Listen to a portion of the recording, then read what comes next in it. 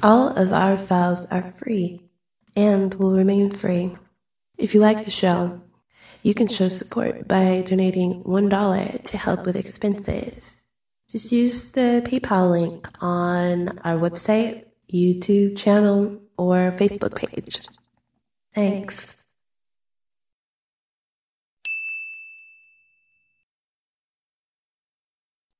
And welcome back to part 2 with Mark Stavish. And let's just get right into this very engaging and very abstract, I grant you that, this discussion today on egregores. So if people, not everyone is following, you're forgiven because this is very abstract matters.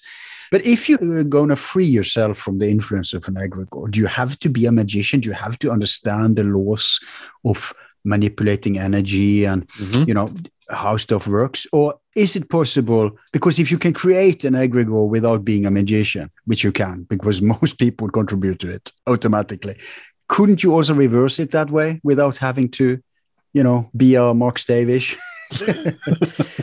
You see what I mean? Well, that's the point, is that, the whole idea, what we see is people over-identifying with magician or this or that is in itself a problem. We have to understand what is the purpose of our path. Our path is awakening, and that awakening is the magical path is a path. It's a tool. It's not an identity. Mm. You mentioned earlier that it's not possible for like an entire culture to be involved in the path. And one of the few exceptions to that, both for good and not so good, was Tibet.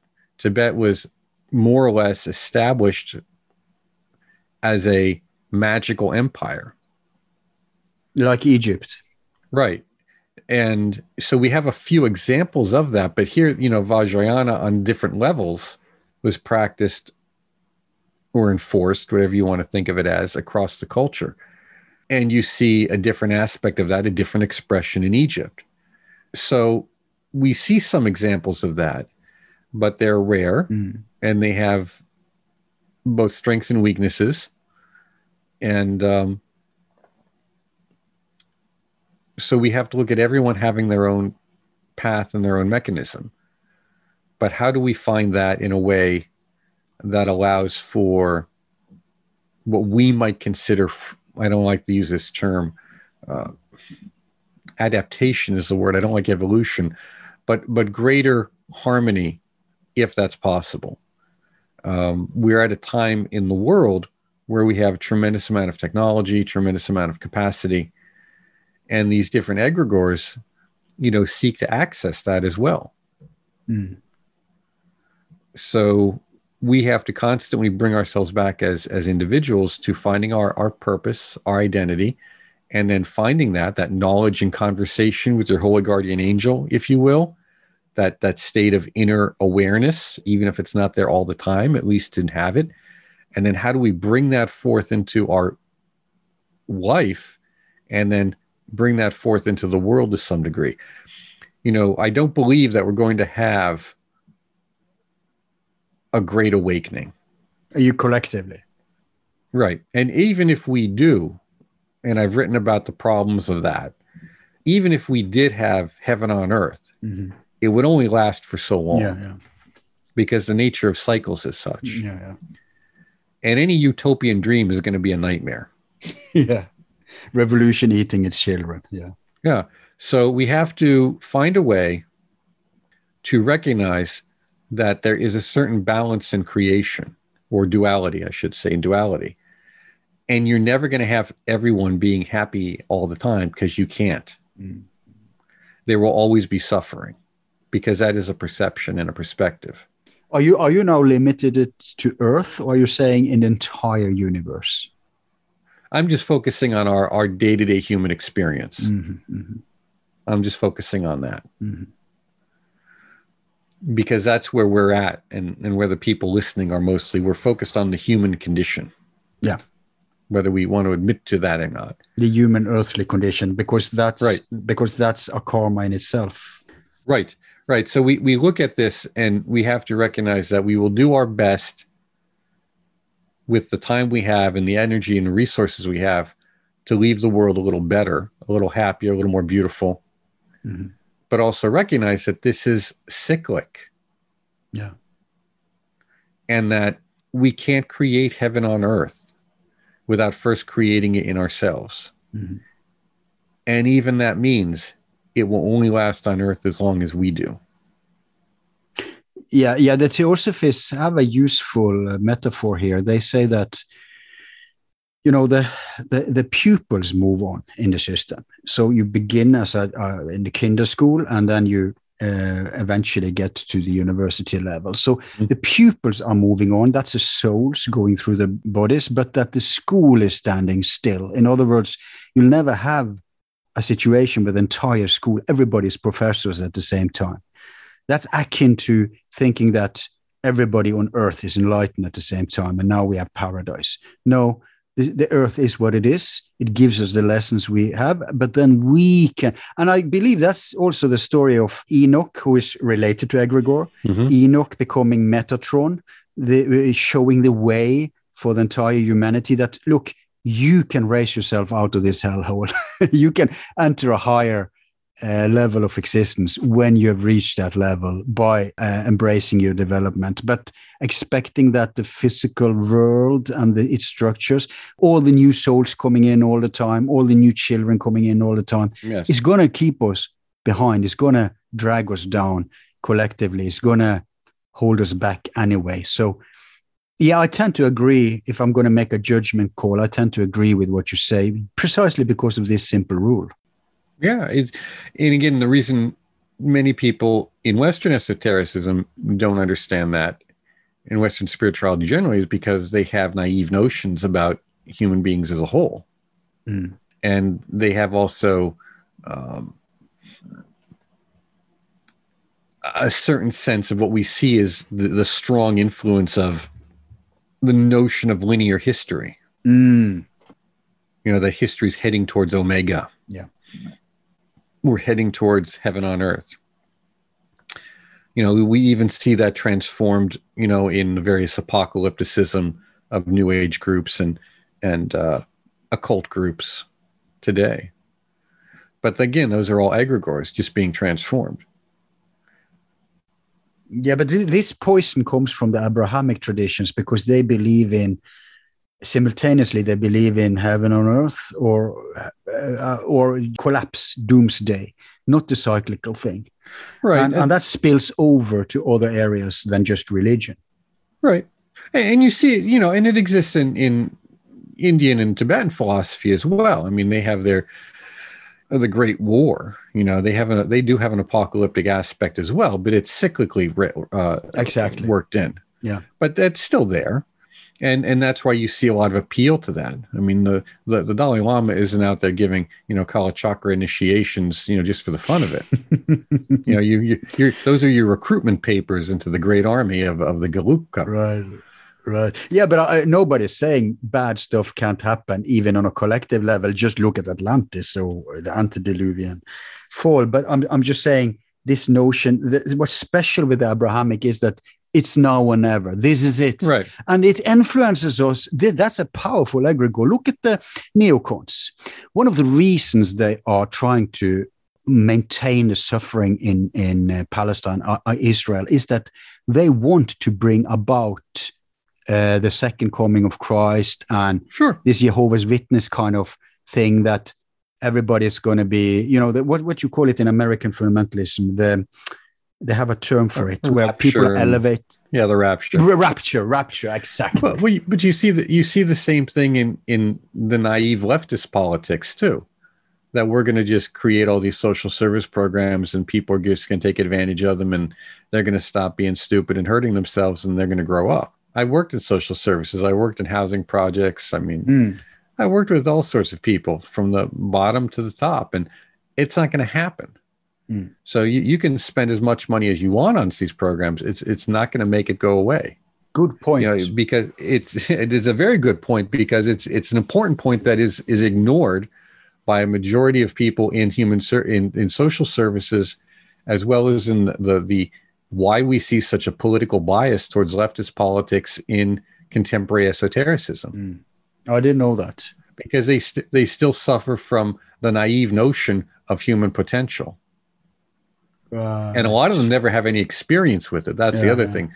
Again, I worked on the ground. I was talking to someone and I told them where I once worked, and they looked at me because they know, well, how many shootings have I witnessed? How many, problems have I experienced or seen? So there's a level, and this goes to the aspect what we were talking about earlier about angels and demons, and people and the horror, the Lovecraftian horror. I'm tying this all in. Yeah. Okay. Yeah.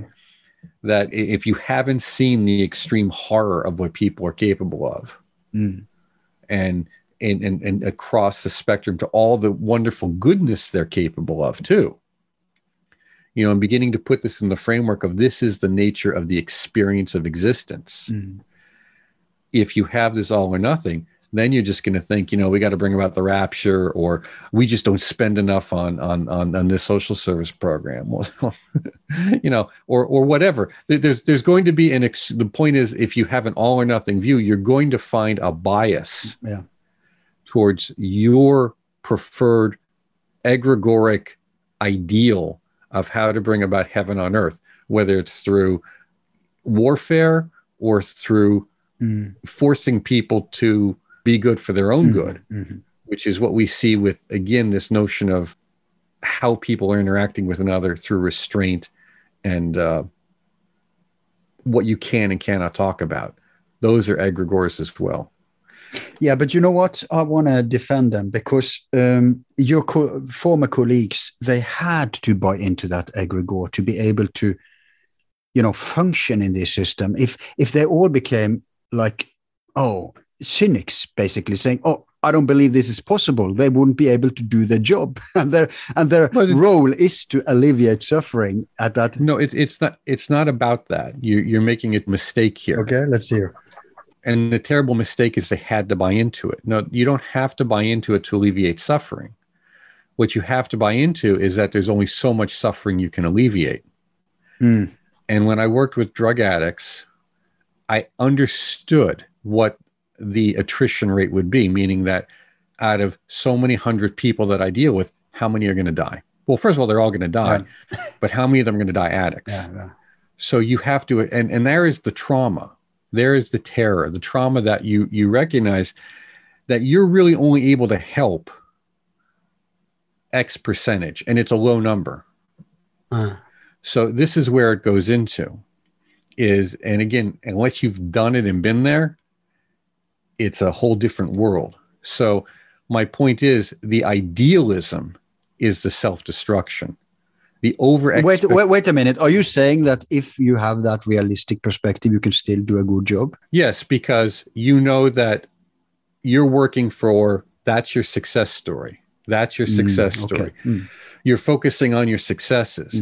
Look, if a general goes into battle and they focus on the death of every soldier, they'll never go into battle. No. So it's the quality, it's not the quantity. Right. But what happens is, it all depends on then these other forces come into play, these other value structures, these other factors. And that becomes where the problems set in for the individual. At the end of the day, what we're looking at here is we have to recognize that we exist in a phenomenal environment in which suffering is we'll say that's kind of optional. It's a perspective, but there will be pain. There will be loss. How we address that and deal with it is important. The problem we see in occult circles is that many people are deceptive to themselves. I want to go study magic. And this is where we get into the publishing aspect. It's the spell of the week book. It's the book that's going to make my life better. Right. This is going to solve all my problems. My problems are going to go away. When you engage the paranormal, in fact, it's the opposite. In fact, when you engage in the psychic dimension, more of your problems come to the surface because they were right beneath it anyhow. Now you've just decided to find out what psychic forces, intrapsychic forces are making you tick. Now let's take that and put this on a larger level. And that is the level of the group, which is now the egregore. And the egregore as an organizing entity can either direct those intrapsychic forces to help you resolve them, or it can use them against you. Right. But I want to point to another reason then, because we've been focusing now on the bad egregore of the Abrahamists and how that spilled over everywhere.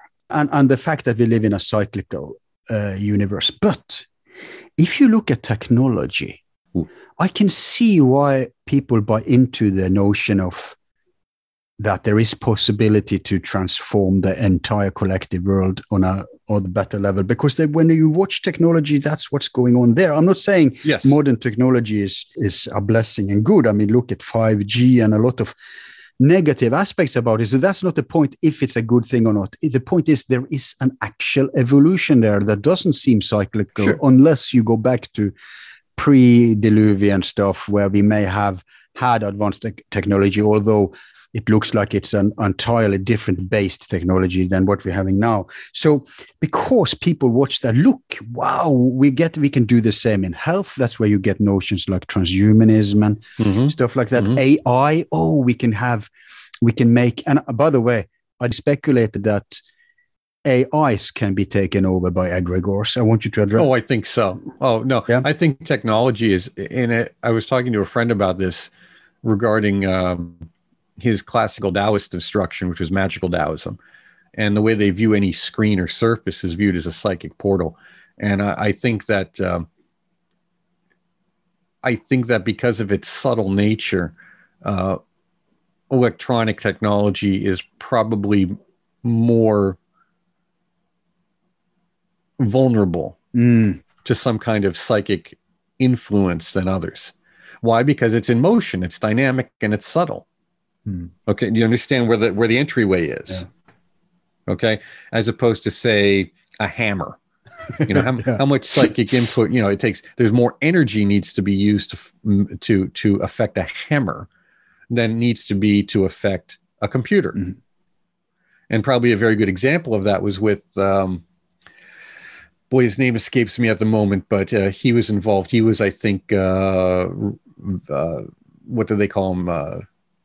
Psychic number 1 or 001 at the early psychic research that was taking place for the Army in Maryland. He blew out the computer systems in NATO, and on the other side of the in East Germany too. And that's how he got recruited. Right.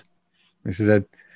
So I do believe that what we think of as artificial intelligence, these different computer programs, I think that they can be hijacked. And I think the purpose, in many ways, they're being designed to be hijacked for the notion of transhumanism. Yeah, but isn't it weird that the technology, and that spills over to health and many other things, that seems to be going in this direction? And there is this idea out there that when human beings, because of our karma, because of what we're supposed to experience at this level, when we reach a certain level where we become like gods because of the technology, that's when it all collapses and resets. Well, we see that notion too in some of the Indian philosophies, the Indian stories of the wars of the asuras between the demigods and the gods. They're very technologically oriented. Yeah. And we see that theme reoccurring often. I think technology is wonderful. It's what's allowing us to have this conversation. It's what's allowing us not to be struggling just to survive. So when we look at technology and we look at how it has come about, it's like anything. It becomes a philosophical view. That view becomes a limiting factor, and it seeks to self-propagate. So we want more of it. Yeah. And since the benefits are so easy to experience and often so desirable, it can be very difficult for us to look at the downside. Yeah, we become dependent on it. So we are kind of trapped. We have to go along with that egregore because we're dependent. Exactly. And it's like any egregore, it is difficult to see the downside because we're only focusing on that which we enjoy and benefit from. Yeah. So if you have an occult group or an esoteric group that's very small, they benefit from that size. This is very good. You know, we've got a good group here. Things are going well. We benefit well. And what they'll fail to do is see the downside of that, which is, well, how are we going to be around in 20 years? How do we find new members to keep this going? Same thing with something that's super big. This is great. We've got all these people. We've got all these resources. What's the downside? Oh man, you get personality issues, and sometimes you get people in there who really shouldn't be there. They become more of a problem than they're worth, or the watering down factor, whatever it happens to be. Health. So we have to just look at everything as, what is the strength and weakness we're dealing with, and just be honest about it. And technology, it's very difficult to get people to recognize the weaknesses, because you look at what can be done now on your phone, and that phone is more powerful than all of the computing systems that put the man on the moon. Yeah. And it's not just more powerful, it's more powerful by a factor. I mean, I don't remember what it is, but it's a huge factor. So trying to get people to say, too much of the good thing is a vice, too much of a good thing is now a Klipothic. Because how did the Klipoth form? They didn't happen. The Klipoth formed when there was too much energy in that point, and it broke. The shells broke. The container broke. You talk about Klipoths in Kabbalah? Yes. Okay. So we have to look at, too much of a virtue is a vice.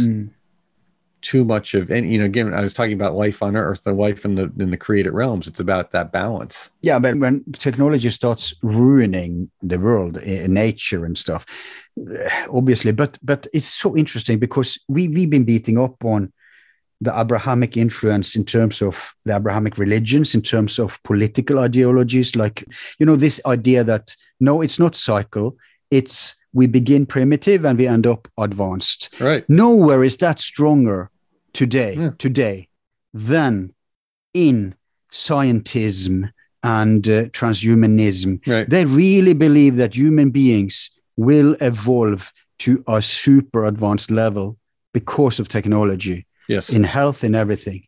And in a way, that's probably the biggest war going on between egregores, is the traditional and ancient and cyclical view versus this, I don't know what to call it, but this redemption, linear evolutionary view. I don't know. Do you have a better word for it? No, I don't. I mean, that's pretty much the terms I've used. It's trying to look at things in that linear onward and upward approach versus cyclic, and trying to get people to reconcile these. That things tend to, yes, we are moving forward in that upward adaptive view technologically and intellectually and in many wonderful ways. At the same time, we have to recognize the cyclic nature of things, and that these two views need to, at least with us as individuals, need to be harmonized. Because if we stay too cyclical, then nothing changes. There's really, yeah. You know what? That's a spiral. Right. Then it's a spiral. That's right. Then we have the spiral. The spiral means we recognize that things are continually repeating themselves on different levels. Not repeating, but you know what I'm saying. Yeah. We're coming back just like the seasons, but we have more experience each time. We have more intellectual, more spiritual, more emotional experiences to integrate into that framework once again. So we're able to expand. Whereas if it's simply cyclical, there's no real growth. It's very slow and problematic. And if it's simply linear, then it's gonna hit a cliff. Yeah. I mean, there's gonna be a point where it can't go anymore. No, it has to be 2 steps ahead and 1 back. Yes. Yeah. Brilliant. But those are intellectual egregores, and I'm sure if we were to follow it out, we could find some kind of entity of some kind that in some mythology or hierarchy somewhere. I'm serious. Yeah. Is behind it. Yeah. I've often used the term Ahriman from Steiner, because I think that fits in well. His view of from Zoroaster, actually, yeah, from Zoroaster, but Steiner made it popular with his notions of that in his view. Yeah. So I use that at times to describe the kind of existence that we have with technology at the moment. People shouldn't underestimate egregores. I experienced firsthand. Let's go back to our time in Amok. I remember when there was a huge power battle there. Oh, I remember it well. Yeah.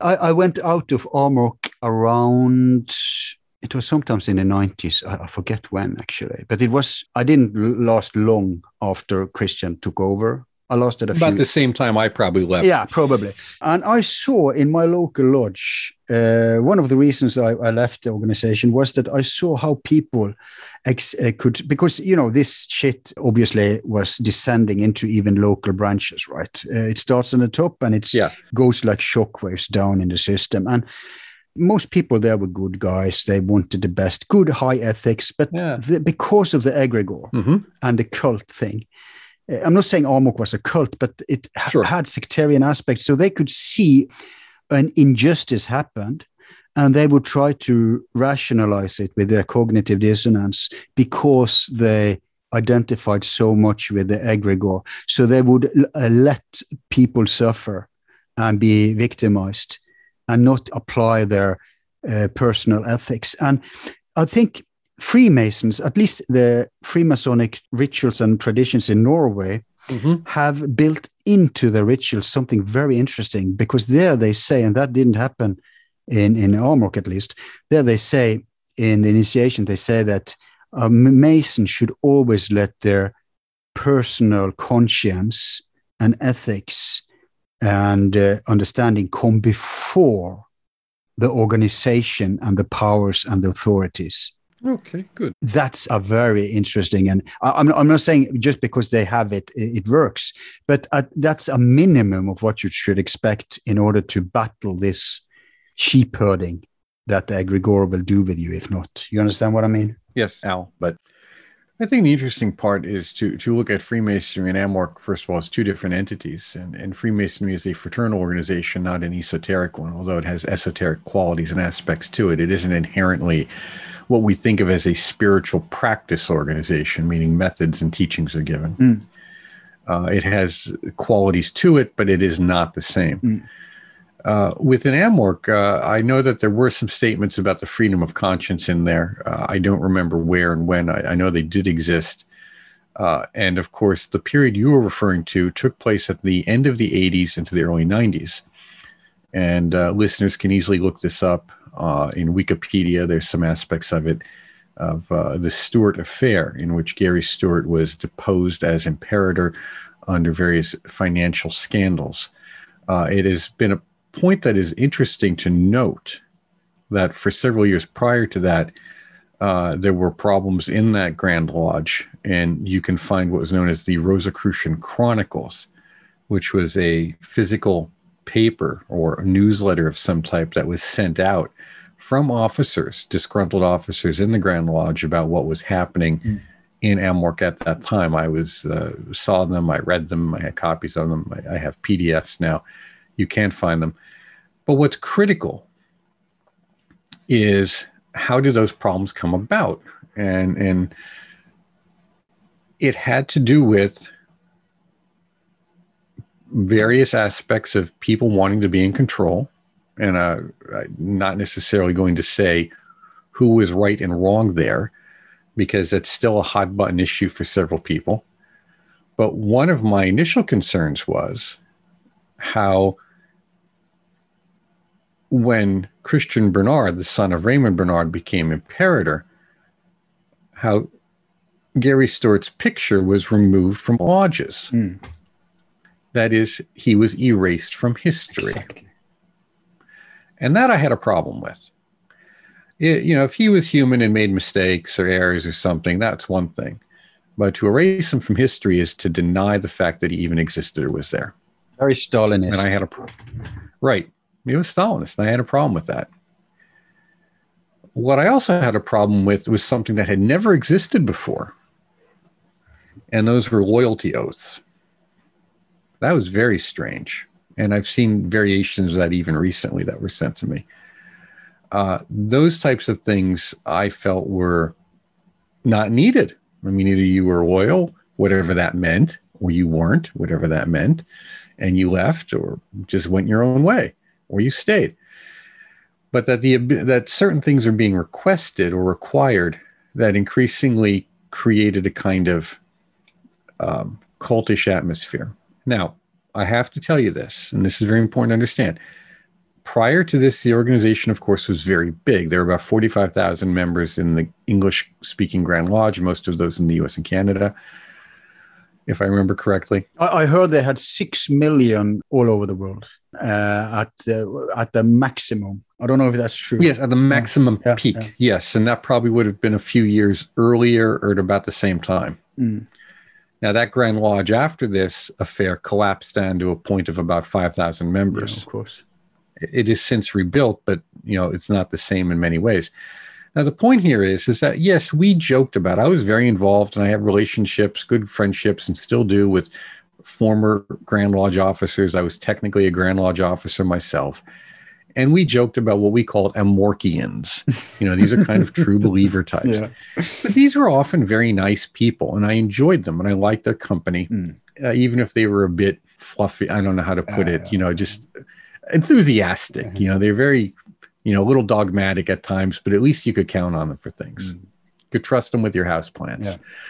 Now, that being said, this is different than the kind of dogmatic self-importance that I see in a lot of what's left of AMORC today. A lot of really sense that we have the truth. Now, I don't think that's coming out of Grand Lodge as much but it's not necessarily being discouraged. It's very good to have pride in your organization. It's very good to have that. You need to have that, otherwise why belong to it? But we have to be careful that pride does not get in the way of practice, or that practice makes you think you actually know what other practices are too, when you don't. And I've seen that kind of statement where there's a statement of superiority when they don't even understand their own history. Again, they don't understand their own history. Now, it's easy to pick on them because, again, we were members and we've pointed this out.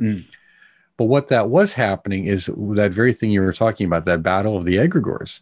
And I saw people who were good friends for decades become very split over this issue and see friendships pulled apart, lodges pulled apart. Man, my robes were stolen at that time from my Martinist robes. Jeez. And they were that's exactly where I was going, because I think there was a war against egregores taking place within AMORC, because Bernard represented, because in Europe, in France, they had developed more independently without the control and insight of the Americans who doesn't even understand French. And this had been going on long before Raymond Bernard, Christian Bernard and Gary Stewart. So I think it kind of peaked. It kind of got their release when those two guys took over. Because with the former boss, Ralph Lewis, he was like, I call him a museum curator. He had like the whole structure where under his, you see, that's a benefit actually of autocracy. It couldn't erupt under his regime, but it could when he left. So I'm totally with you. I think it was a clash of egregores taking place. Well, and I think there's more to it than that. Let's hear. I think that you see the problem being is that there was the notion of the French felt that Rosicrucianism had to be French. Right. There was that aspect. Mm-hmm. There was a very strong cultural egregore at work. And this, my own experiences, well, first of all, Jean Dubuis and Raymond Bernard did not get along very well. Mm. And there's often the question of what would have happened if Dubuis had been the Grand Master. What direction? Let me just fill in, people. Go ahead. Yeah. So Dubuis is a guy who founded something called Philosophers of Nature, neo-alchemical organization, but he came out, as so many modern esotericists have done, out of AMORC. That is correct, and he had his own contacts there, but the organization grew because of those contacts within it. That his experience, he was quite well respected within the Martinist circles as well. Now, so we have that framework taking place, and I believe from my own encounters with both of them at that time, both Gary Stewart and Christian Bernard, I believe that Gary Stewart was not up to the task. Mm. I think there was probably some kind of crisis that took place. Many of us believe, because there was a period there where he was kind of wild-eyed. We call it the wild-eyed look days. Right. And you may remember the photographs. They weren't encouraging. Right. But it could have been a part, and this is the way I describe it. And I don't know if this is true. I describe, you're told about these invisible masters and this great hierarchy and all this stuff. And now suddenly you're in charge and you sit down at the desk and you're waiting for them to come through the room and they're not, and now it all rests on you. I interpreted it as he was paranoid because of all the backstabbing and scandals. Yes. Right. Right. And that's very discouraging. And you don't want that to get out to the membership because it's, again, ideals. The idealism was the basis of the membership in the egregore. Okay. And then we have Christian there who he was just felt this was his birthright. He was a crusader. Yeah, this was his birthright. And I'll leave it at that. I have more to say, but I'll leave it at that. So I think that you between these two, this is my birthright, and this is again, wow, this is huge. There's all this stuff going on. How do I manage all these affairs? The situation was ripe for some kind of collapse, and when that collapse took place, it significantly and seriously devastated the organization. But that had to take place on a psychic level first, by the way. Now, it is my theory. I'm just throwing it out there for discussion for you guys to banter about on the off time. Two things are essential in the time we live in for the so-called more negative forces to prevail. One was you needed the destruction of Amorc, because it was one of the few widespread accessible organizations that had decent teachings on esotericism available. True. You needed that. So you got to destroy that. Because these smaller groups just aren't capable of it. No. They just don't have it. Now, they may be able to hold the battle on their own front, but, they're fighting a partisan war. That's what they're doing. So they're not going to influence culture in a collective level. That's right. They're not going to influence culture. No. So let's be honest there. The other is you need to destroy the Catholic Church. And the reason being is, for all its problems, it is one of the last vestiges of that tradition that still has an operative armory known as the Roman ritual of exorcism. That's a new one. Yeah. So you look at and there's other factors I can bring up too, but I'm just putting those two out there. Those are just two for consideration. There's a few others, but I want you to think about this, because if you're talking about, as was it René Guillon talked about, the crack in the wall, particularly with psychic phenomena and that type of thing, UFOs, you need to destroy those organizations which have the capacity to at least make people awake and to some degree defend themselves against it.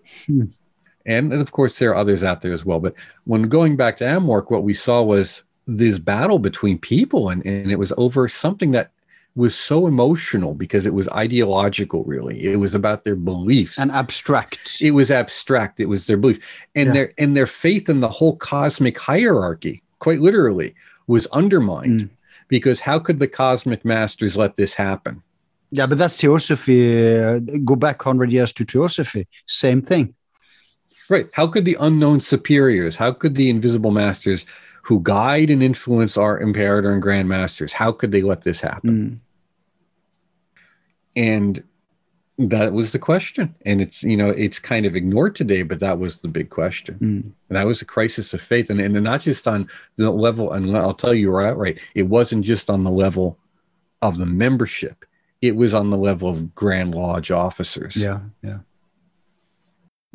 It's split into, Gary continued with his own Rosicrucian. He stick to the old, he actually went even further back to Harvey Lewis, like 100 years ago. So he had that kind of perspective. And Christian, I think he introduced a lot of new stuff too. Yes. From already under his reign, when he was Grand Master in France, before Gary Stewart became the international head, they already, I think even under Raymond Bernard, his father, they had already started to do their own thing. And like you say, they think the whole notion belongs to them because they're French.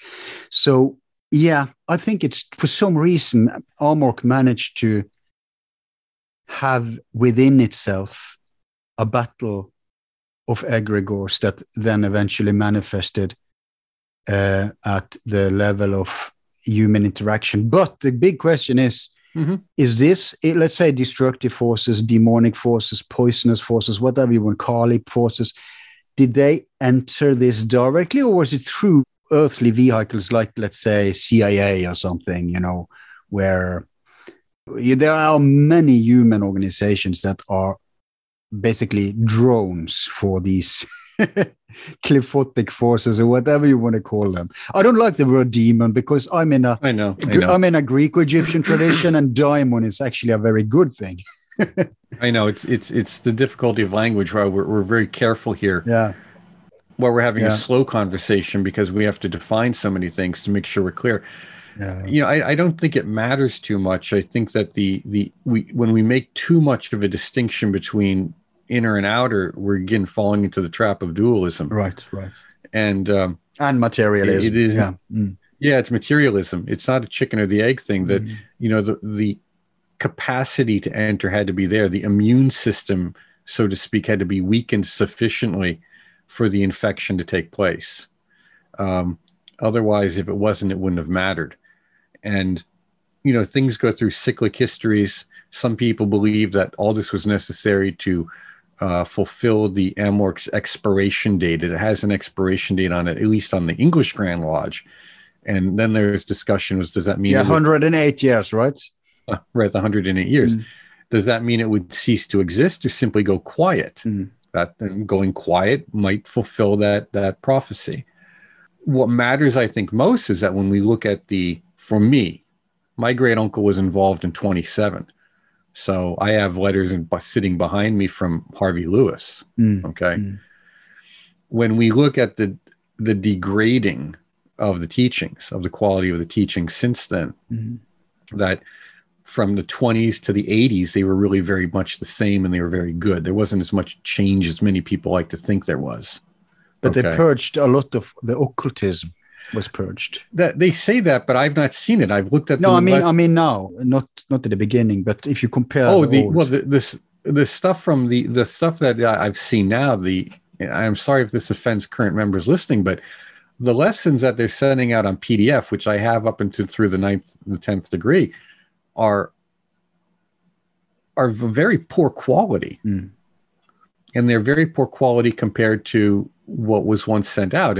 And I even recognized from my own writings some of the things that were in the newer lessons that weren't in the old ones, but I published it.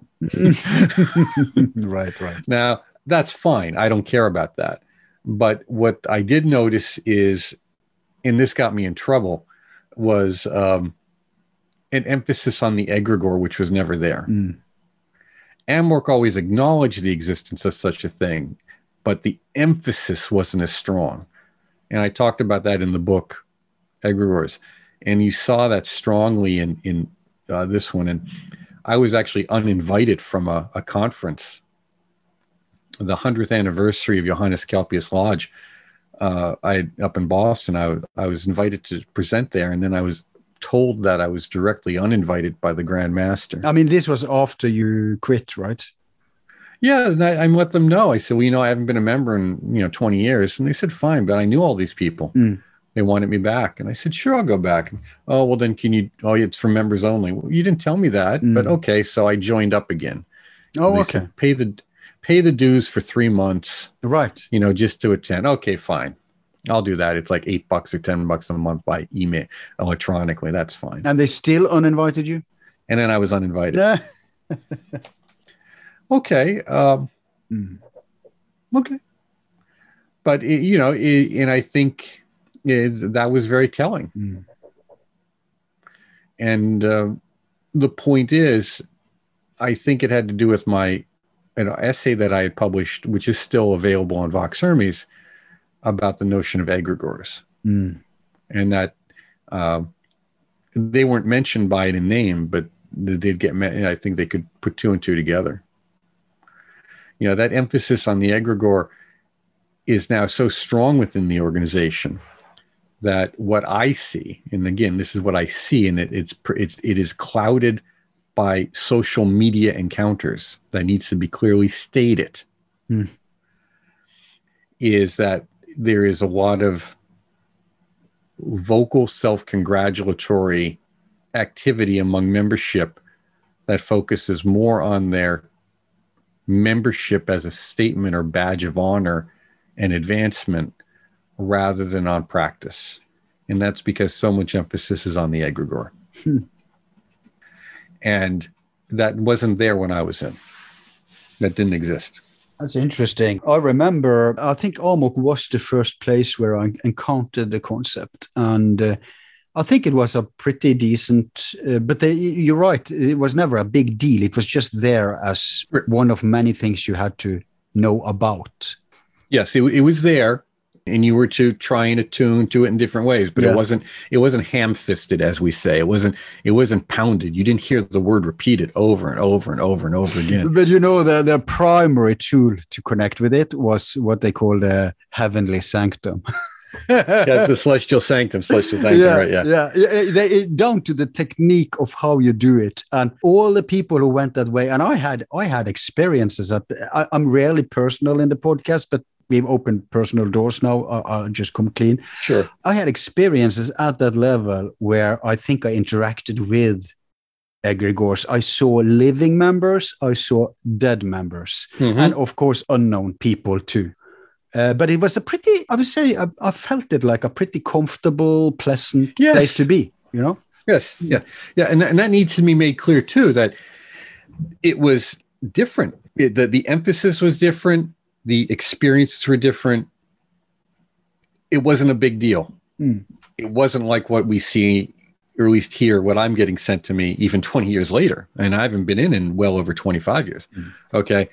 But it was just a different experience. And I think that shapes and shifts the members' perspective. So we can apply that now to any organization or group, by the way. That's why we're maybe going through these details with you. What we've just said is now applicable. You can take what we've just described and now look at your experiences in other groups, whether it's the PTA or the bowling league. I mean, how people can become really emotionally attached and identified with roles and perceptions or ideologies and beliefs that now cloud their very reason for beginning to join to begin with. Yeah, I would say the Amok story could also be the story of humanity itself, our culture. Yes. But interesting thing here. If you look at occult groups, esoteric groups, orders, societies, whatever you want to call it, initiatory traditions, nowhere else is this so ingrained. I mean, I mentioned Theosophy, you can mention O2O, you can mention Golden Dawn, Freemasons. Take any group and they have all experienced a similar power battle like this, this Amok thing. And I think the reason, and this is just an idea I got from our conversation today, is that it is precisely in such groups people are being empowered and getting the tools to interact with egregores, to create them, to destroy, well, not destroy, but you know what I mean, dismantle. I think that's the reason, maybe more than anywhere else than there. At least a part of the reason that we see that happen there. I think that's correct because, and I don't want to get too technical here, but I will for the sake of those who have some interest in this. We talk about ego inflation. First of all, ego is not a bad thing. That's the first problem. It's what we identify with. It means I am that. I am this thing. It's identifier. And the force of ego, of identification, is the same as the force of liberation. You know, in yoga, it's the different yogas, it's the energy of the descent, as we would call it, forms the identifying force we call ego. We'll call it the ascent or initiation. That's the soul. What we call kundalini. It's the same energy. It's just a different identifying force or different degrees of identification. In descent, the identification is more narrow and limited. In the ascent, it's more open and expansive. But it's let me throw in some associations so people follow. Descent is the masculine centrifugal. Ascent is the feminine centripetal. Ascent brings you back in fusing with the one. Descent is the creational part of the process. It's the expansion of the cosmos. Is God breathing out, Brahman breathing out, as the Indians would say. Yes, they do. Or as the Kabbalists say, if you have Aya, Asher, Aya, then Aya, Asher is descent. Asher, Aya is ascent. Anyway, go on. Yes, and that's important to understand. So when you enter into this path, there is going to be literally an inflation. That is, the energies, the airs, what you call the prana, the air, the energy is expansive. And people will identify with that expansion. And that's part of the process of being able to identify with it and disidentify with it and see it more precisely and accurately. So as people become more capable, they develop more abilities, more skills, more accomplishments, or siddhas, as you want to call them. Or that it's natural that there will be this sense of empowerment, expansion, inflation. The question is, how do we deal with it constructively? How do we handle it? And because of that, I agree with you that these problems are more apparent because people are expanding. Well, the problem is they're not necessarily integrating well, because that's a difficult process. Yeah. The integration is a difficult process. That's all there is to it. So, right, whereas you're not going to see that as much in other areas because the degree of expansion or enhancement isn't going to be as dramatic or with as many people. It's more, and it's more automatic there. I mean, a supporter club, for example, that egregore is like we established earlier, the supporters have no clue about it. So it's not that dangerous even for if someone want to use an egregore. The most dangerous manifestations on earth would be those groups of people who have a conscious, aware relation to it. It just makes total sense. More so, I would say, than the Catholic Church, because although the Catholic Church does have, like you rightly point out, tools to battle certain creatures, it's been in a perpetual decay for hundreds of, if not thousands of years. So I just want to put that out there. Yeah, well, that's the example. I mean, the size of it. And the size, yes. I mean, prior to about the 10th or 12th century, you could do almost anything in Catholicism and get away with it as long as you appended in the name of the Father, Son, and the Holy Spirit on it. Yeah. And that's particularly true in northern countries, northern European countries. You can get away with a tremendous amount. But and that's in part because there was no Skype, there was no memo, there was no email, there was no way to keep everything as homogenized as people might like. And of course, this changes over time. And really, the high point of the church, the Roman Church, might have been the Renaissance, I think, in terms of esotericism and all of that. But it's also when we see the split with the Protestant Reformation. So the size of it meant that inherently there were going to be many egregores or battles. Yeah. And not to go too far off topic, but probably one of the more interesting ones to study is the Jesuits. They come closest in many ways to having a real solid, what we would call a cult system within the Catholic Church. And of course, they were suppressed at different times and have done different things. But so when you get into the large groups, that you grow to a certain size where you have these fractions that develop, they have their own egregores, they fight for control. But what we're looking at in terms of our cult groups is we want to make sure that our esoteric groups are functional, that they're healthy, that they're productive, that they can exist. And that they liberate people. They can help people get the tools for liberation. Yeah, instead of enslaving them. Right, and that they're going to be around for another generation or two or three. That it's sustainable.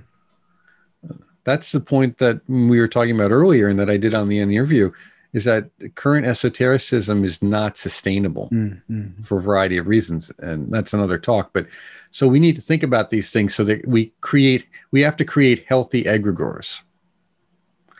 and be on the lookout, just as we are lookout on our own physical and mental health for illness and prevention and cure. We have to do the same with our esoteric egregores. We have to add that what really matters in esoterica is the perpetuation of the liberation tradition. Yes. More than groups. Groups are like bodies. I'm born and eventually I decay and die. Same with groups. But if the tradition can find new vehicles, new outlets for the light. Correct. But, I'm buying more and more into this quote unquote conspiracy theory you launched, because take a look at the Muslim world. It's the exact same problem there. You have the Sunni Islam, which is the biggest one and most exploited by petty powers. And then you have Shia Islam that is more close connected to esotericism. There are Sufi groups within Sunni, but there are many, many more within Shia and, Alevi and Bektashi. And if within Shia, you have different traditions there too, but you have even in the main Shia itself can be said to have a certain aspect of occultism, whereas Sunni is much more dogmatic, much more a tool for the powers that be, like Catholicism, if you like. So, and why is Shia being crushed contemporary from all directions? I think it could be an aspect of it could have to do with this too. Very interesting. Well, I think that, we have to look at what is the function, and that the things that function currently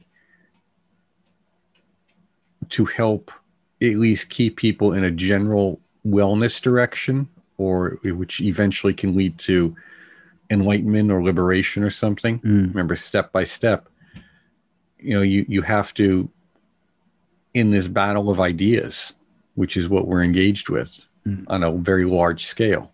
It always has been that way, but now it's just larger and more apparent because of technology, is where do we stand in this? How do we find our way, and how do we help others? And the easiest way is to simply free yourself from the notion that you know for certain what is going on, because you don't. Just recognize that there are things that are happening that you may or may not agree with, but that's irrelevant. You shouldn't even be concerned with what you agree with. It's what do you know? What do you understand?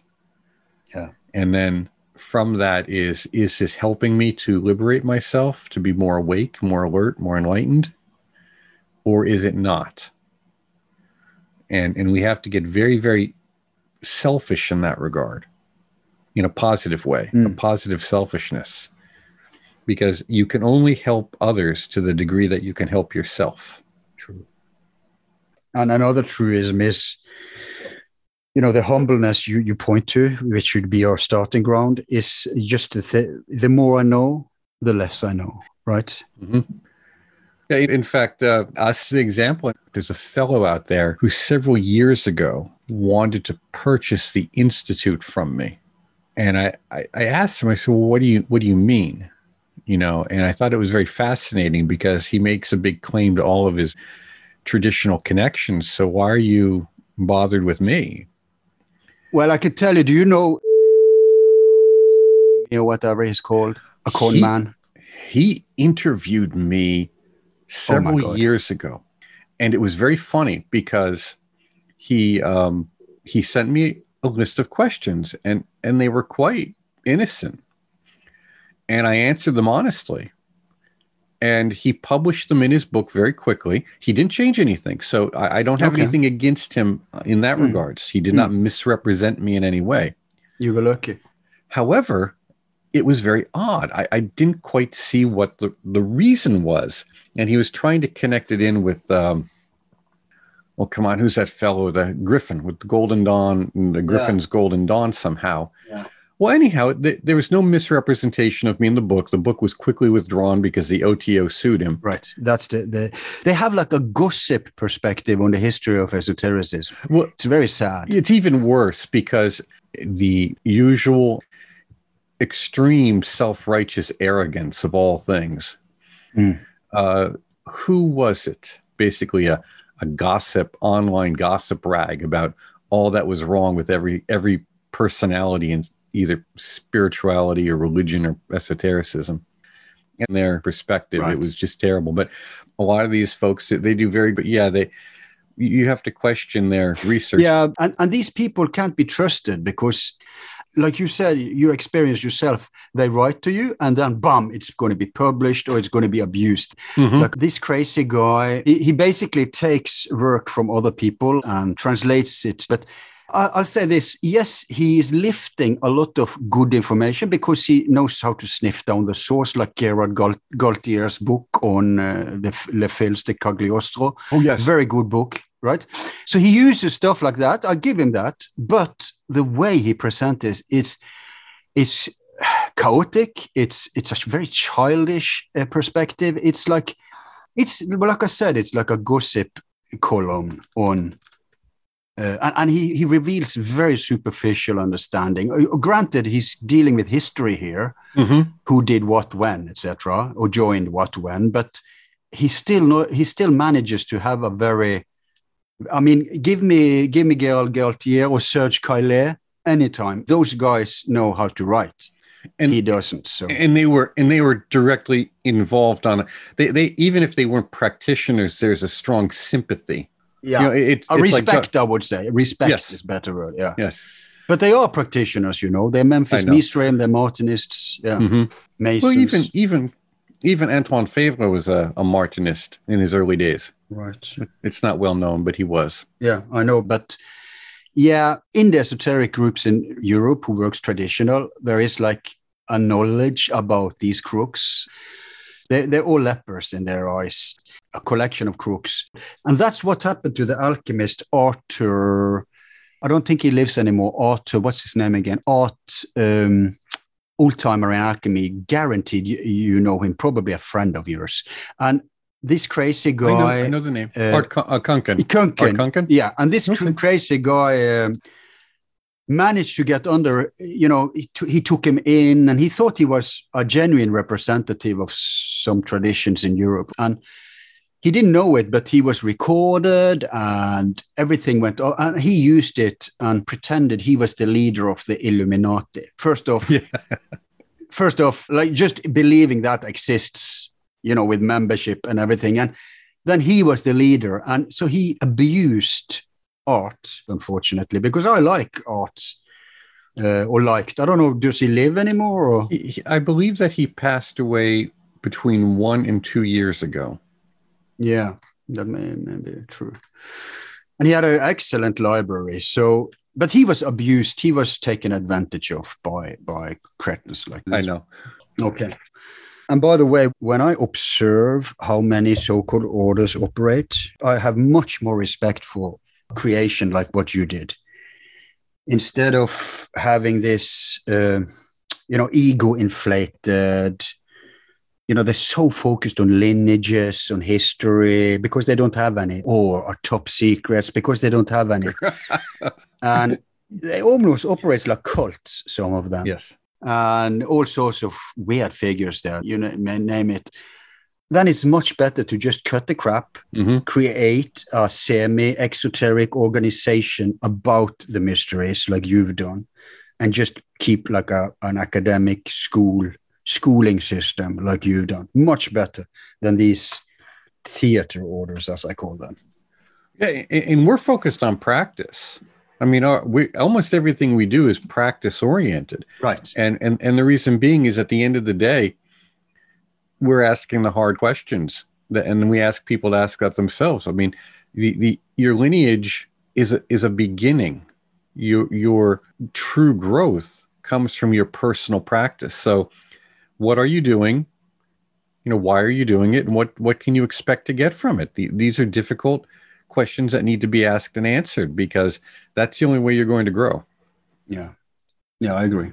It's what it's all about, isn't it? Sure. So there's a lot of dubious figures out there, and they just more and more and more. I mean, back in the day, you only had Crowley. Maybe Gurdjieff too. But now it's like an army of those guys. And that's what people think esotericism is when they encounter it online, which is a tragedy. So anyway, hopefully we can give them a better perspective today. Yeah, that would be really wonderful. And the young, I had to give an education to, and an education about the sins of political correctness too. This idea of the internet doesn't tell me anything. The internet doesn't say they exist or something like this. And I say, and if there's a God in heaven, it never will. Yeah. But just because you don't know about it doesn't mean it's not there. The internet is not the end all be all of esotericism or information. But this is a disease you see on many levels, that if people are not aware of something, they think it doesn't exist. And if you tell them anything, science, whatever, and if you try to tell them, they're skeptical because they didn't hear about it. That's a solecism, a philosophical solecism, like a disease. I mean, our starting point should be humility and I know nothing. And that's all right. Yeah. Yeah, that should be our starting point, but it's not anymore, it seems. And I blame the internet for that. Well, I just find that a little amusing. Because it's so true. Yeah. So now the last thing I want to take up with you before we go to your books and your practical stuff, because I kind of hinted to it in the beginning, and it may not be that related to egregores, but it's a super interesting point. And while I have you here, you especially, I need to take it up with you, and that's the body of light. This idea that when we die, because look at this, if there is a counter tradition, as some say, that is these forces that try to keep us down, that try to keep us in ignorance, that want to harvest our energy instead of us being liberated, and they attack stuff like occult groups that could be tools for liberation, gnosis. I mean, look at what happened to the Gnostics. Now, if this is true, then they should be very interested in stopping us from having control of our own transition, our own death process. Because if more and more people are able to steer and maneuver in between worlds in the reincarnation process, then more enlightened people will come back. We will retain more memory of our former lives. It is a threat. So I'm thinking, if the notion of a diamond body, the Pythagoreans call it the augoides, the body of light, whatever, if that is a real thing, then I think it's connected here. What is your thoughts? Oh, it is. It's definitely, and let me point out, the only thing you need to ask about a spiritual teaching, and you should get a clear answer to this, is what will this do for me while I'm alive? And what will this do for me when I'm dead? And you need to have a clear answer to that. And the purpose of meditation is to develop a focal point of stability of consciousness free from external stimulation. We retain consciousness because of the amount of sensory input affecting our brains every second. When we enter into meditation, in theory, that decreases, or at least our awareness of it decreases. And we have to be able to maintain awareness, stability of awareness, free from sensory input. Most people don't reincarnate because of an idea. They reincarnate because of a habit, habituation. Right. Just as you wake up from a nightmare because you want to wake up from a nightmare, well, where do? You go into your body, so to speak, and wake up. Now, this is important because you need to develop that stability of awareness so that when you are no longer have a physical form to provide that platform, which it is a platform for you, you can self-create it as a self-creating being in the astral without it disintegrating. Because most astral forms are like soap bubbles. They disintegrate.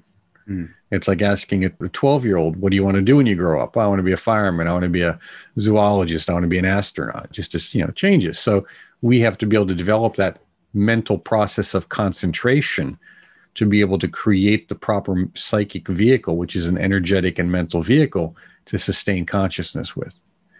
And that continuity of consciousness is what provides us a vehicle so that memory is retained. And with that memory, which is what we go over so in detail in the book, Between the Gates, Lucid Dreaming, Astral Projection, the Body of Light, in Western esotericism, which is a whole story. That was a disaster getting that published. There's a whole story behind that. Talk about the demiurge not being pleased, right? So you have to have that. The single most important practice you can have is the development of the body of light, the single most important one. Right. Because with it, all of your other psychic faculties will come online, to use that idea, that phrase. And that's why it's very critical. And for all the reasons you've said. And that's why organizations that don't focus on it or something like it will focus instead on, well, you're probably not going to be able to develop that. So what we're going to do is focus on the egregore. Right. Okay, well, that's a good mechanism. You know, that's a good intermediary, but it's not the same as your own individual status. And it's much easier to be taken advantage of. Correct. Right. You know what? I think we are peeking into an abyss here that would take another entire show. And I think maybe it's better you come back in the future and we discuss another book, the one you mentioned, where we discuss stuff like lucid dreaming, etc. We could probably continue some of these points there, especially the last one here. That would be wonderful. So, well, yeah. That would be wonderful. Just anytime you like, just let me know and we can discuss that, because that's critical for the path. It's critical for the individual. Exactly. And of course, for the individual in whatever group or people they may be working with as well, so that they can know what is important to focus on and what some of the signals are for their work being productive and useful. But this notion of the body of light part is the key.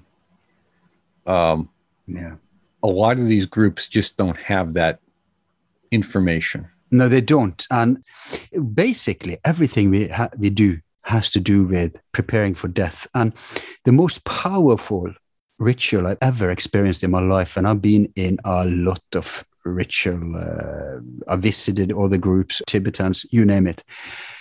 And I was present I've been so lucky as to be present at the death ritual where when the initiate who had died. This death ritual is kind of connect with the egregore and help the dying. It is creating I'm not giving details, so I can talk about this in general. Sure. Creating a portal, like a kind of creating some kind of energy without going into details, and then invoke the brother or sister who's recently departed and bind them into the center of the place where this is taking place, and then what you call it, when you get some extra thrust, kind of throw them into the path further. So create this energy ritually, invoke the person, and then guide that person further into the other world. And it's all done with lots of tools, like sound is being made, chanting, recitations, actions.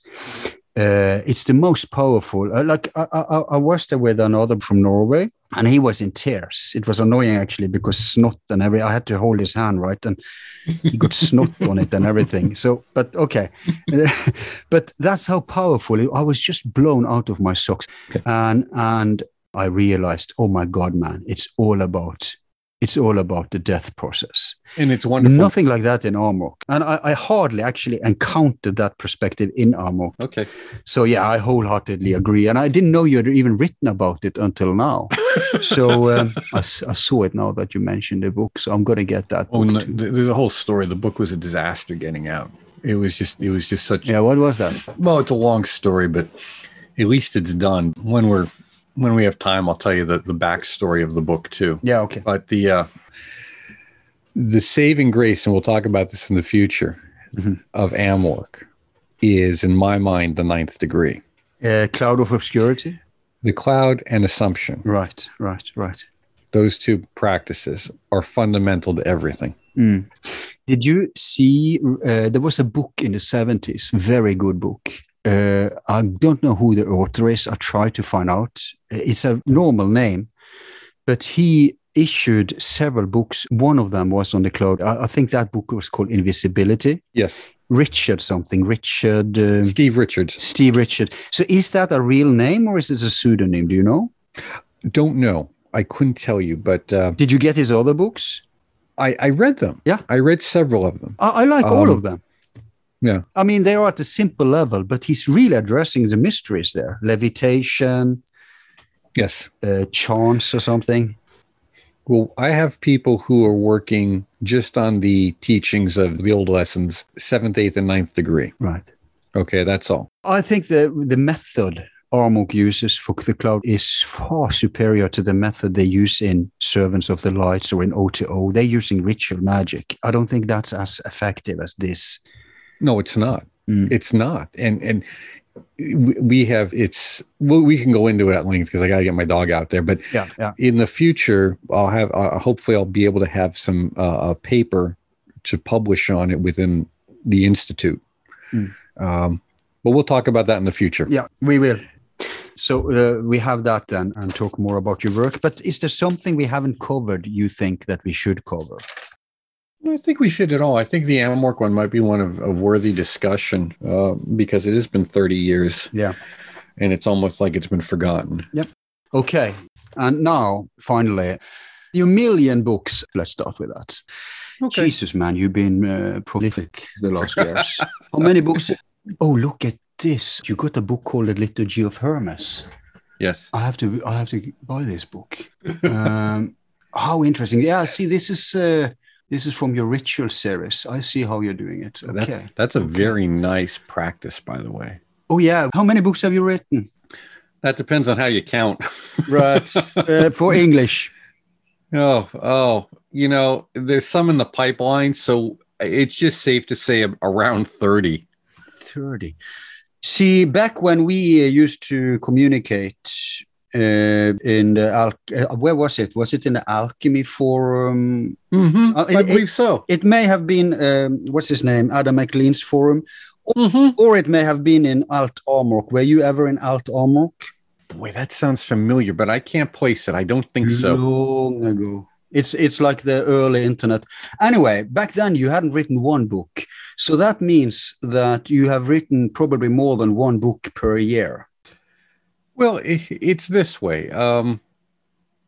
I wrote my first book, the way I explain it, after I probably wrote my first article with about, I was probably doing this for 15 years before I wrote my first article on esotericism. Right. I want to put that in perspective compared to what we see going on today. Yeah.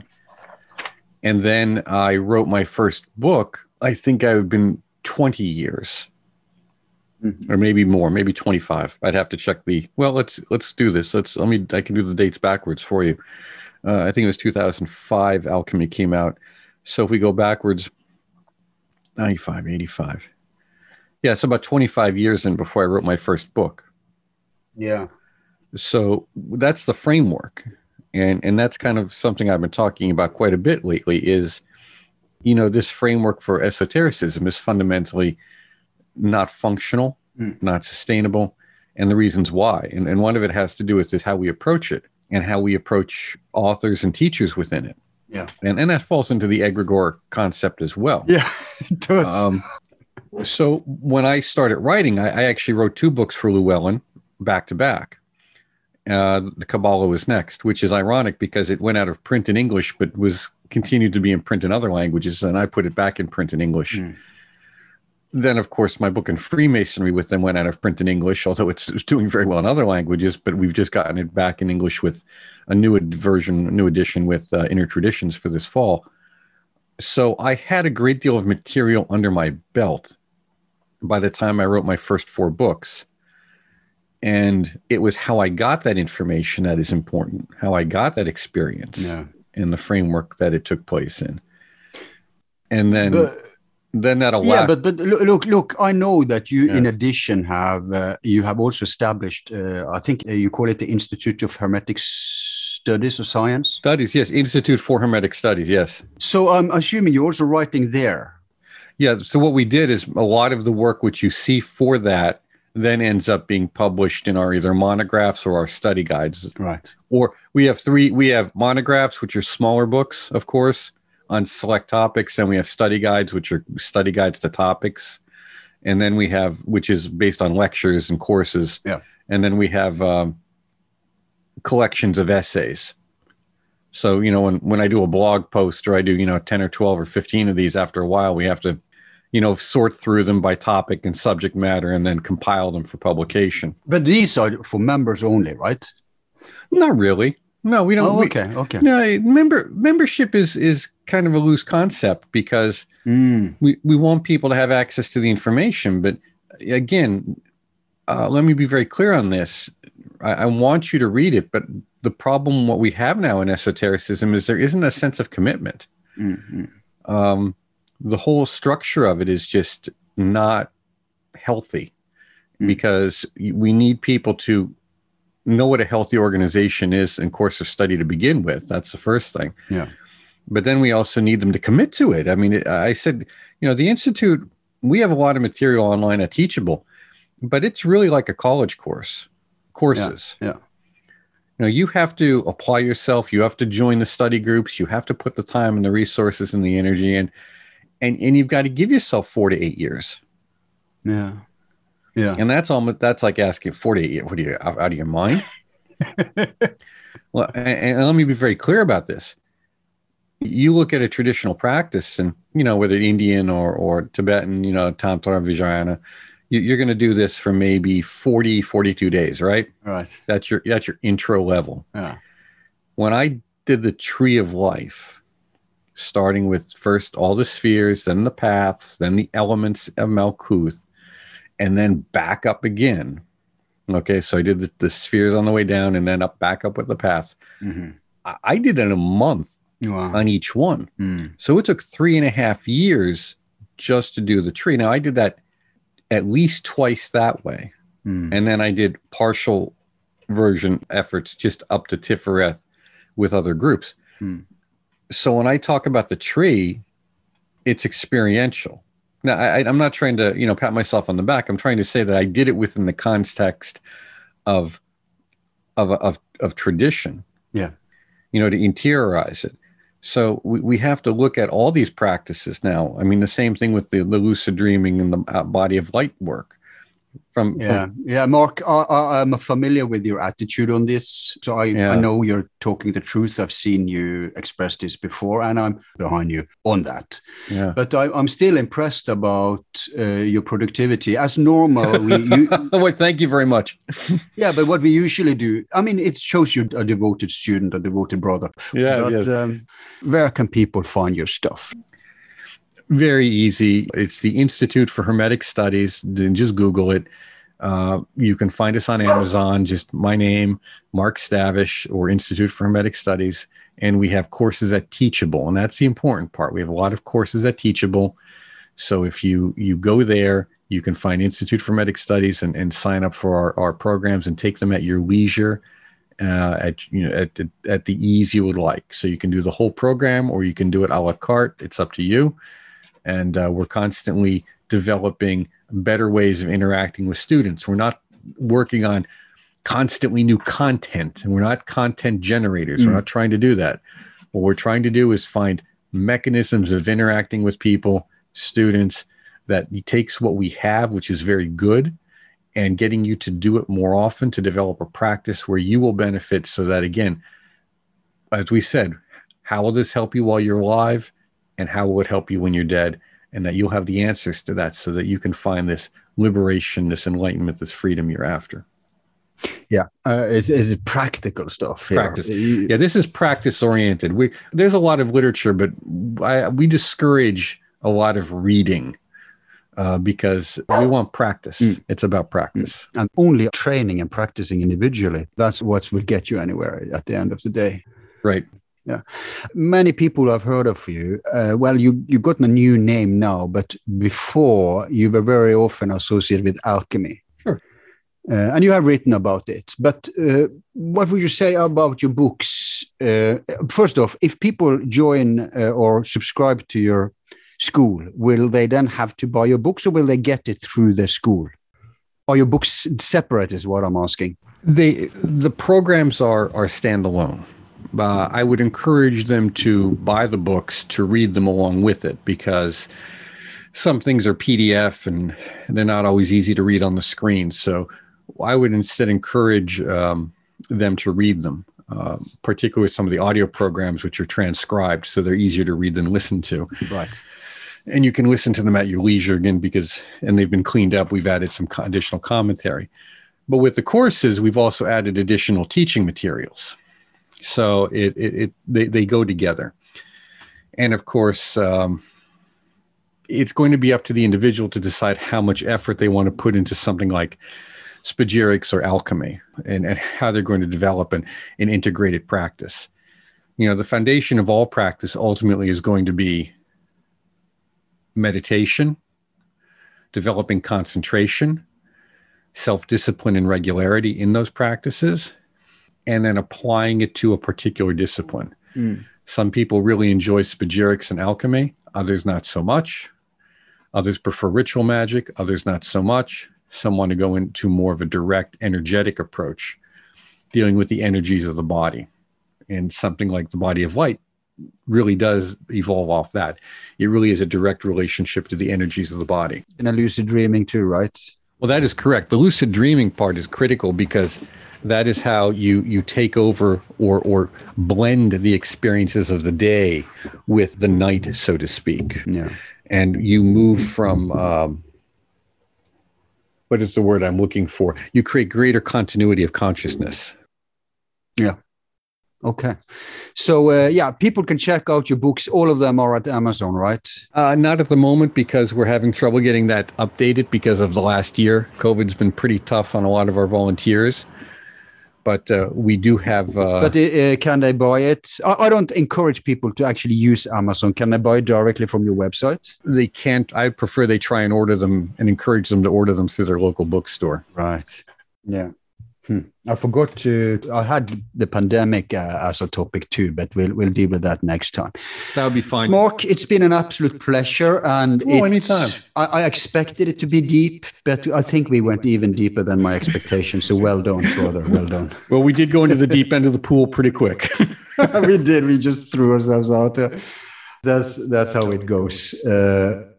Anyway, I hope you followed, and I promise to get Mark back. Oh, sounds great. Thank you very much again. Oh, well, thank you very much, and I appreciate it. Okay, Mark, you're a jolly good fellow. Now give the dogs its due. I have to give my cat its due. Talk to you later then. Bye. Bye-bye.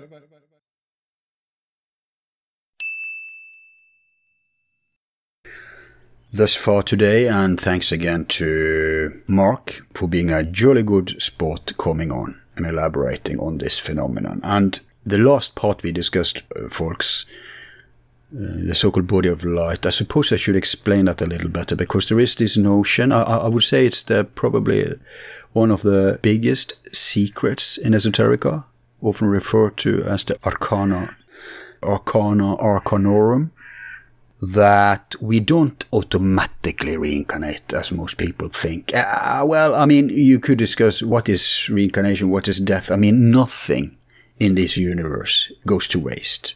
Everything is being recirculated. Cosmos is nothing if not ecological and economical. So even down to the atoms of your body will never cease. When your corpse is dissolved, it becomes a part of everything else in existence. So that said, there's still the concept of mortality, because for all intents and purposes, if you lose your memory, you also lose your identity and everything, and your experiences and everything else.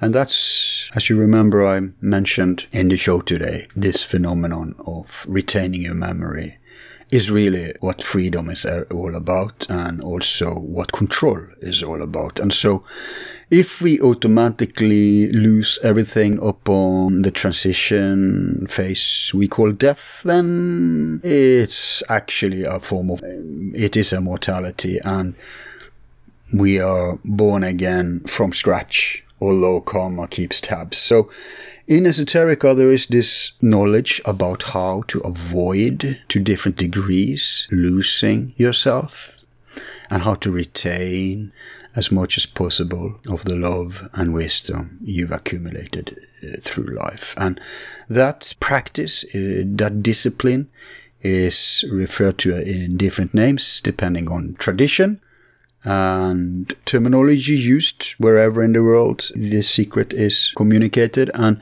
there's also different approaches to how to do this. But we will have a full discussion on this probably biggest spiritual mystery in Esoterica next time I have Mark on, which will be some months from now. So those of you who enjoyed the conversation today, well, you're in for a treat next time. Of course, those of you who prefer our more practical shows, more social or political matters, may regard all this as airy-fairy fantasy or illusions. Be that as it may, we can't cater to everyone. It's impossible that everyone enjoys everything all the time. And that's not even a goal of ours. That's why we're a variety show. So sometimes you'll get subjects you really care for, other times not. But at the end of the day, the most important thing is that you actually enjoy those shows that are up your alley. And speaking of variety, it's not just in contents, but also in outlets now. For example, we talked about being in ODC, which is a manifestation of library. And I really recommend that you check us out there and save that link, because we may be gone from YouTube one day. And that's where you're going to find our stuff then, at least our videos. We're at all podcast platforms. So I suggest that you go to the podcast platform you usually use and subscribe to us there. Even if you are already subscribed at YouTube and prefer using YouTube or Odyssey to listen, please also support us in podcast. I don't care if you actually use that to listen to, just subscribe there, because we need that for the numbers. You guys should know this by now. All shows, the real currency we have apart from actual money is subscribers. And speaking of that, it's horrible in YouTube, because I see shows with half or even 1/3 of subscriptions of what we have, and much higher numbers of new shows. Why? 2 reasons. Number one, most of our subscribers were accumulated before YouTube rigged the system. And back at that time, there wasn't this bell thing. First it came and you had to click that in addition to being subscribed, and now there's like 3 levels. Look, guys, you know we are not spewing shows every day. If we did, it's totally fine not to get notified by all shows. But seeing as we are a long form with sporadic releases, you really have to notify of all. So that's number one, that we, I think I saw the number was just 7% of our subscribers get notifications of our shows.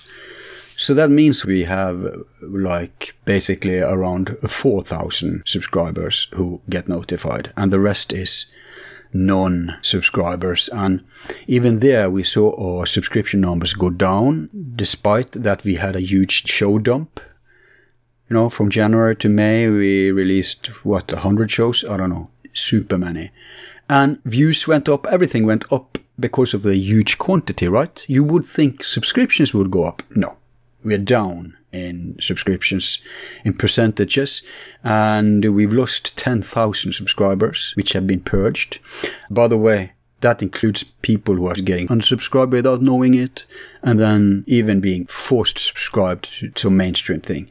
So even if you think you're a YouTube subscriber, double check that you actually are subscribed with notifications. And another reason we have so few with notifications on is because many stopped using YouTube. They're ghost accounts. Now, if you're one of those who listen to us through podcast or Odyssey, if you want to help us out, it's a tremendous support. If you go back to YouTube, just log into your old account, then subscribe to us there, click on all notifications, and then go back to whatever you use. You don't have to use YouTube to listen to us. It's just to get up those numbers, because they are super important for the algorithm.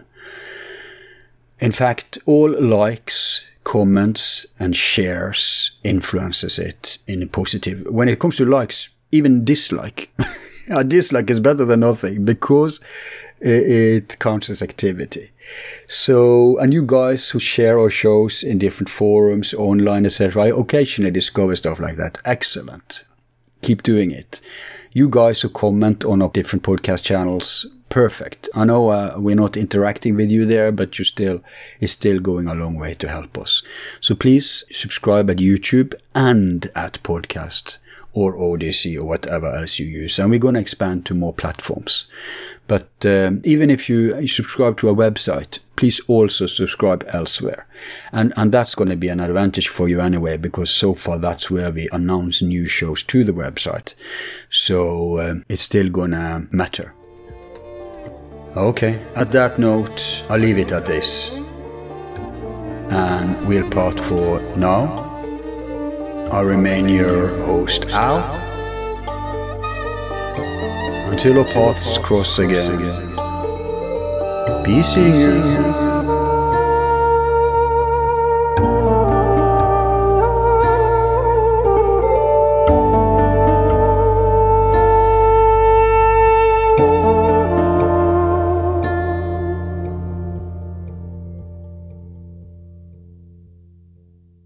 Who is number one?